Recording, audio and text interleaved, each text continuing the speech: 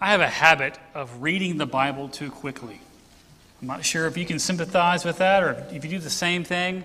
Whenever I open up the Word of God, I turn to a passage, usually beginning in Proverbs, to kind of just get a lesson for that moment, and then move on to a daily reading. And I just have the problem of just picking up the text and going through it too quickly.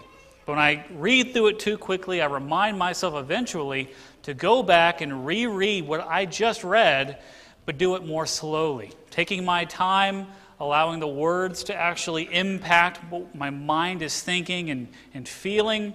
And whenever I go back and take my time that second or third time that I'm reading a text, certain words, certain phrases just pop out to me like they did not do in the first or second time that I read it. And I would encourage you, if you have that same habit, if you have that same problem, when you go back and you read it more slowly, try to notice key phrases or statements that are in the text that remind you of other passages of Scripture. One of my favorite things to do when it comes to my own personal Bible study is to focus on those phrases and try to connect some dots that I've never connected before. If you see a passage over in this particular book that has a phrase that reminds you of something else, do a quick search for that phrase and see what else has that phrase within it. And for this morning, what I want to do is do that very exercise with you, going through 4 different passages, so not 3, like every good gospel sermon has 3 points, and they're all alliterated. We have 4. There's no alliteration at all, so marks off for me. Let's look at the phrase, "for I know."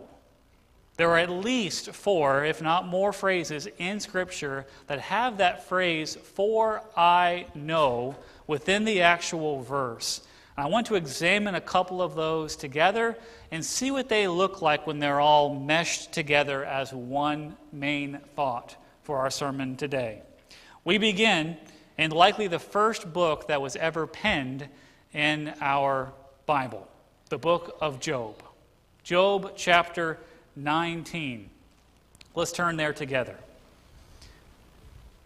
I think I've referenced Job more than any other book since I've been here in the past almost year, but it's a very important book. Here, what we have in the book of Job is a man seen from our perspective, and then God seen from his perspective, and we see a great drama unfold in which we find mankind's search for meaning. He wants to know what he has done in God's eyes to deserve all the pain and torment that he has gone through. He tries to reason with himself, with his wife, in just one simple verse, and then with some so-called friends that are no doubt influenced by the thoughts of Satan himself, the great adversary. But in Job chapter 19, we're getting towards the end of this drama.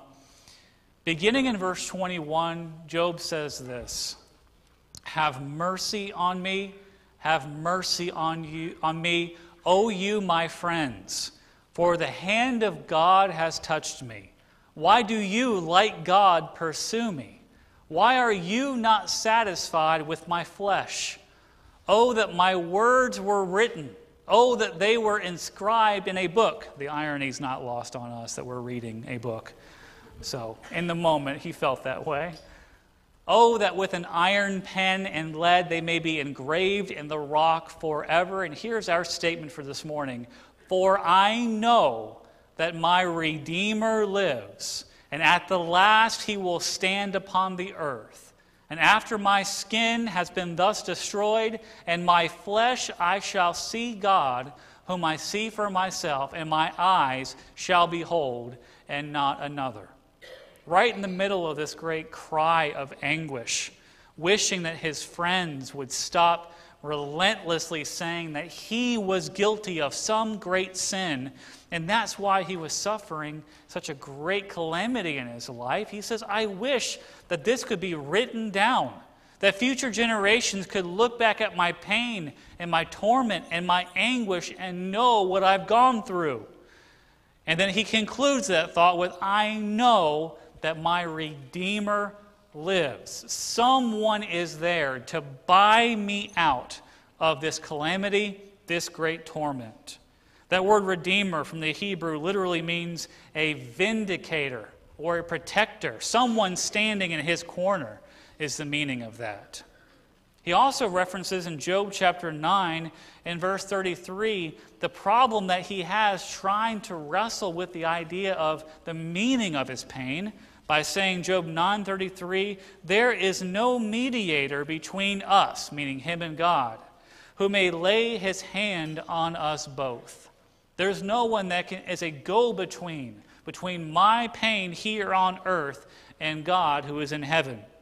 He also says in Job chapter 16 and verse 21, oh, that one might plead with God as a man pleads with his neighbor. He wants to communicate to God like he would another human being he has an issue with. He wants someone to stand in his corner, to vindicate him, to redeem him, to protect him. That's what he knew would take place in the future. Ultimately, we know that there is a mediator between us and God. Over in the book of 1 Timothy chapter 2, verse 5, Paul writes these words to the young preacher Timothy, for there is one God and one mediator between God and man, the man, Christ Jesus. Job, a patriarch, the first book likely ever written of the Hebrew Bible, wrestled with the idea of how he could better have a relationship with the Creator of the universe, have access to his throne, and communicate his issues, his problems, his needs, his desires, his wants to the Creator. That's the very first statement in which we find "for I know" referenced in Scripture. And now we know that there is a mediator between us and God on his throne, the man, Christ Jesus. The next phrase we'll talk about that has the statement "for I know" in it is a verse that likely many of you have heard before. It's in the book of Jeremiah, chapter 29, verse, no one knows it, verse 11. Someone knew it. This is a verse that we've talked about a good deal. The verse simply states, "For I know the thoughts or the plans that I think towards you, declares the Lord, plans for welfare and not for evil, to give you a future and a hope."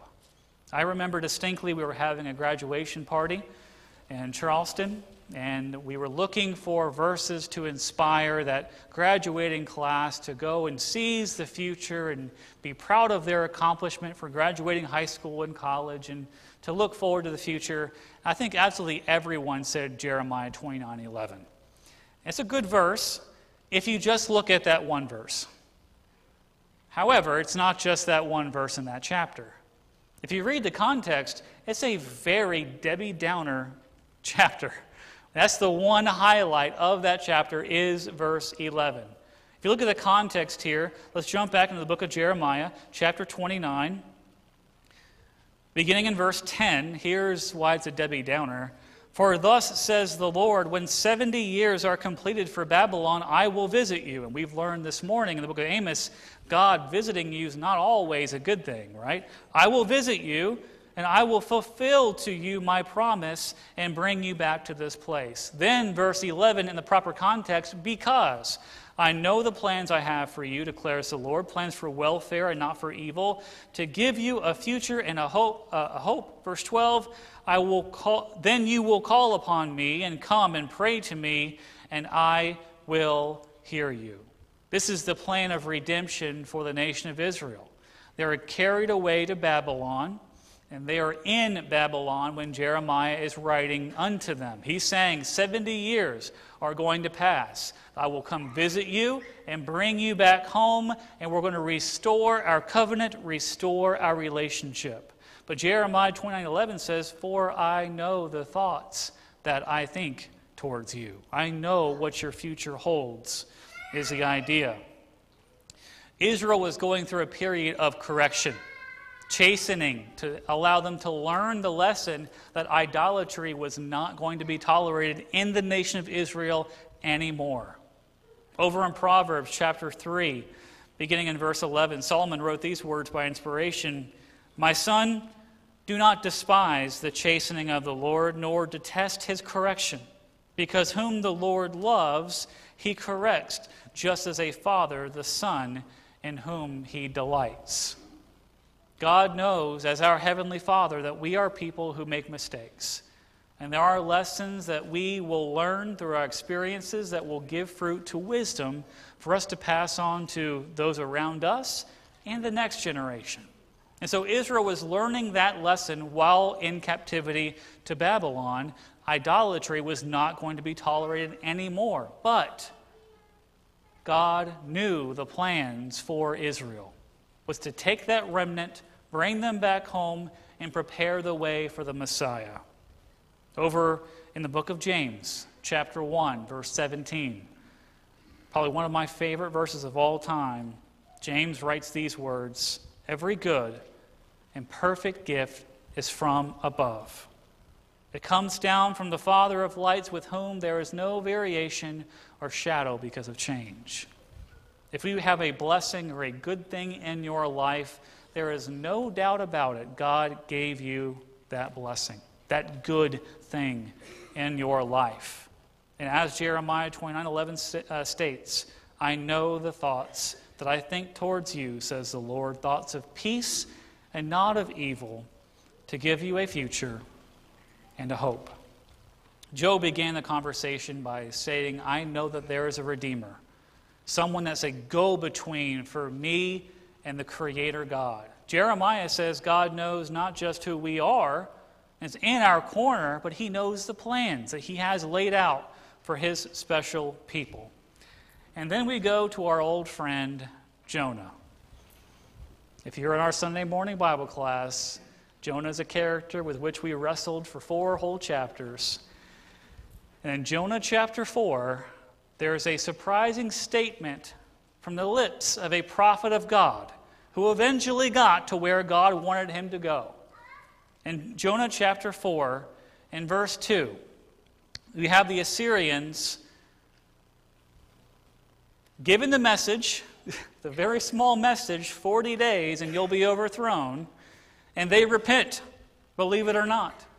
God sees their repentance, sees their sorrow, and changes His mind about destroying Nineveh, the great city of the Assyrians. And Jonah gets perturbed. I was trying to think of a nice word to use. Gets a little upset, throws a hissy fit. Those are all appropriate, right? Chapter 4, verse 2. "So I prayed to the Lord and said, Lord, was this not what I said when I was still in my country? And therefore I fled previously to Tarshish.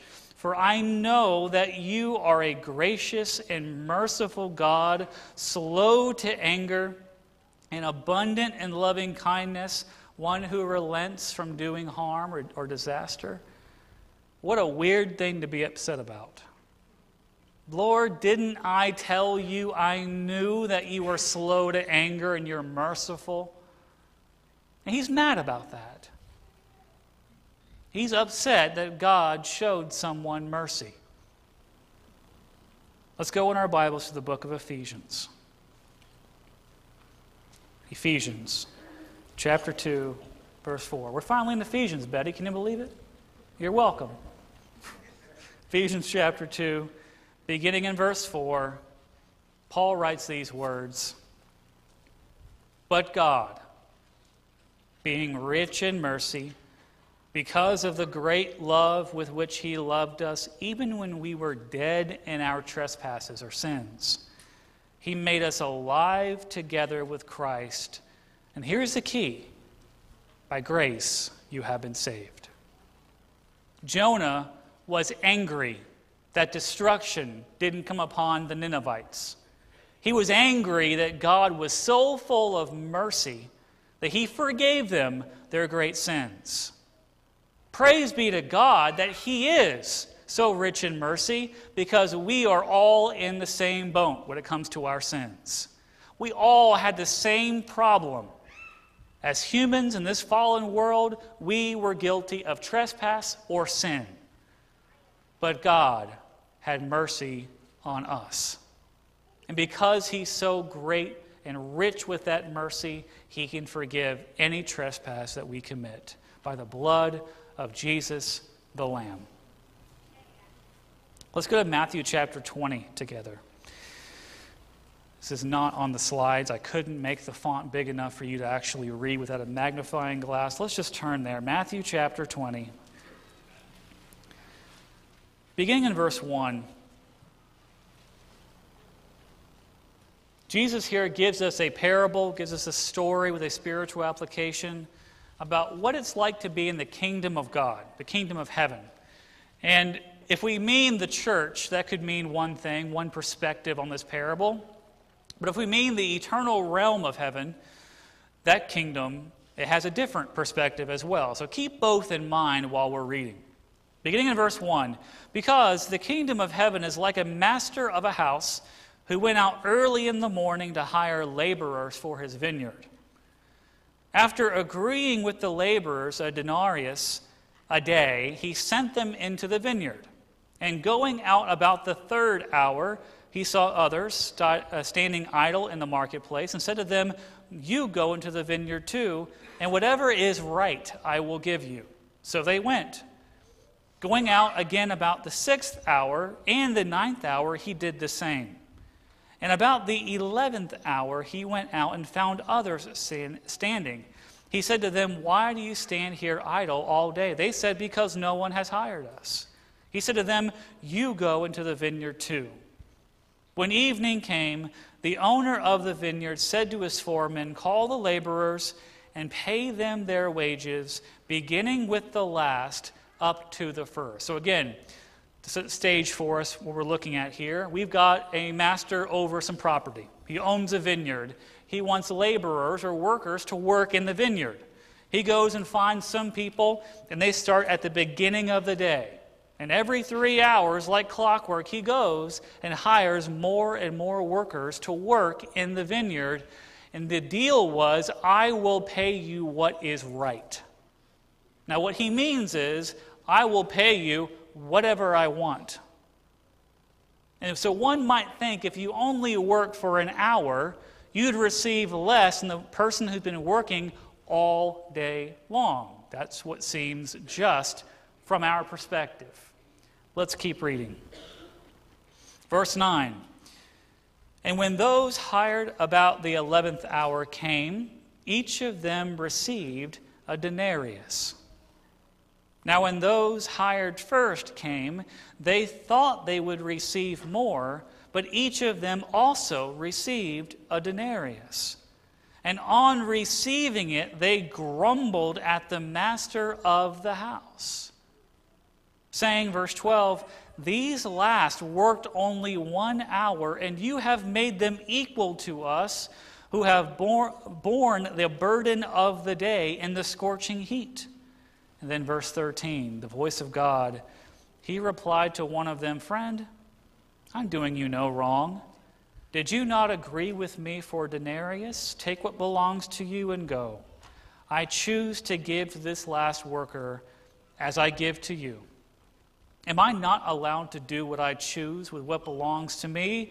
Or do you begrudge my generosity?" Verse 16, here's Jesus speaking again. "So the last will be first, and the first last." I'm glad this parable is here, even though I'm not quite sure what to do with it in this life.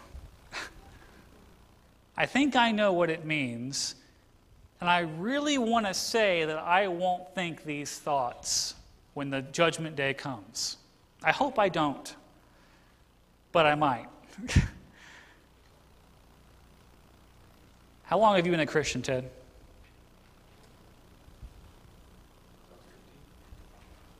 So 5, 6 years? A couple decades? Is that safe? Dave? I don't know, 50-some years. 50-some years. Doug? 50-some years? Colin, how long have you been a Christian? A little over a year. Which one of them gets the better portion of heaven? 50-some years? A couple decades? Or a year? Heavens, folks. I mean, if I get in by the skin of my teeth, I'll be as happy as a person who's worked in the kingdom his whole life. I obeyed the gospel when I was 15 years old, and I'm an old man now. I'm 34. I used to be a part of the youth group, and now I've aged out of that. What happened? I think the point of this parable is to show us we're all in the same boat. None of us deserve to get to be with God for eternity. We're all fallen, sinful people. Because that debt was paid by Jesus, we get the access to mercy and to grace that Jonah was so upset that God had for the Ninevites. He's given us that mercy and that grace. For I know that you're so abundant in mercy, Jonah says, and we say amen. The final passage for us this morning is in 2 Timothy chapter 1, beginning in verse 12. I say beginning in 12, I just mean 12.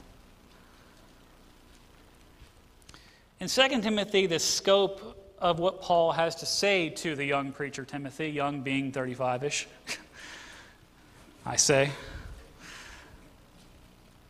is a little bit different. If you knew that you were going to be leaving this life and going on to your reward, and you had one more chance to write a letter to one of your best friends, what would you say in it? I have no idea what I'd say. I hope I'd be like Paul, talk about how you need to fight the good fight.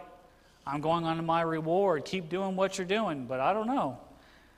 2 Timothy chapter 1, verse 12, right in the middle of this context, he says, "This is the reason I suffer these things.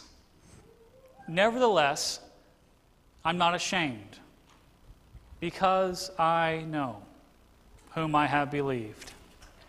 And I'm convinced that he is able to guard until that day what has been entrusted to me." Now, I've got a thing called a Roth IRA. Have you heard of that before? Hopefully you have. A Roth IRA is me putting aside some money for the future that may not be given to me, but hopefully I will attain that age at one point in my life. You're putting aside a certain amount of money, literal money, aside from a paycheck or from a gift into an account. And it's being traded whether you want it to or not, and hopefully you're making a return on your investment. And then eventually, I hear, a day comes where you're allowed to access that money, and you can use that money to, I guess, live. Is that what a Roth IRA is? Something kind of like that. I haven't got it all figured out, but I'm told it's a real thing. I don't have a whole lot of confidence when it comes to our government, when it comes to the stock market, when it comes to literally anybody in this life, when they promise me a return on my investment. I'm sure it's been known to happen. I'm sure you might be living off that right now, and good for you. But Paul is saying, this is why I'm suffering the way that I am, and I'm happy too. I'm going to rejoice in my sufferings because I know who I'm giving my investments. It's not the government. It's not the stock market. It's not anybody on this earth. I know that if I entrust my investments of a spiritual nature in God, He's going to give me a return on that investment. I'm laying up my treasures not here on earth where it's destroyed. I'm laying up my treasures in heaven, because where my heart is, or where my treasures are, my heart is also. Paul is saying here is, I know who I believe in. I know who I trust. And I am convinced he is able to hold on to that investment until the future. Let's go to 2 Timothy chapter 4. You might wonder to yourself, well, why does Paul talk about that kind of stuff here in 2 Timothy? Well, I'll tell you why. 2 Timothy 4, verse, 1 and 2 and 3 were like the motto of my preaching school, to show us that preaching the word in season and out of season is the role that we are called to perform within the body of Christ. But beginning here in verse 6, here is why Paul was in that mind frame. Because, verse 6, I am already being poured out as a drink offering. Don't miss the imagery here. It's beautiful, but also deeply disturbing. A drink offering, or a wine offering for the Hebrews, was a type of sacrifice that you would make before the altar. You would take the first fruits of wine produced from the vineyard that God blessed you with that year. You take that red wine and you would pour it out on the altar of God as appreciation for giving him the first fruits of blessing your vineyard that year. Paul says, I'm already being poured out as a wine offering. I've already shed my blood, is what he's saying. The time of my departure has come. I have fought the good fight, past tense. I have finished the race, past tense. I have kept the faith, past tense. Henceforth, verse 8, there is laid up for me the crown of righteousness, which the Lord, the righteous judge, will award to me on that day, and not only to me, but also all who have loved his appearing. Paul says, I know who I believed in, and I'm convinced he's able to keep that which I've committed unto him until that day. Why? That day is here, Paul says. My life is over.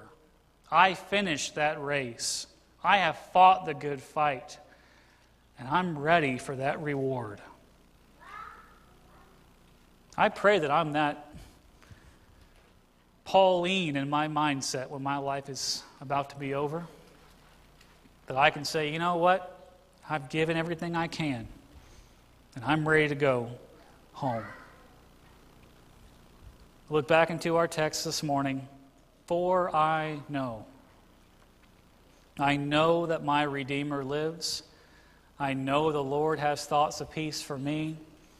I know that he is full of grace and mercy, and I know who I believe in.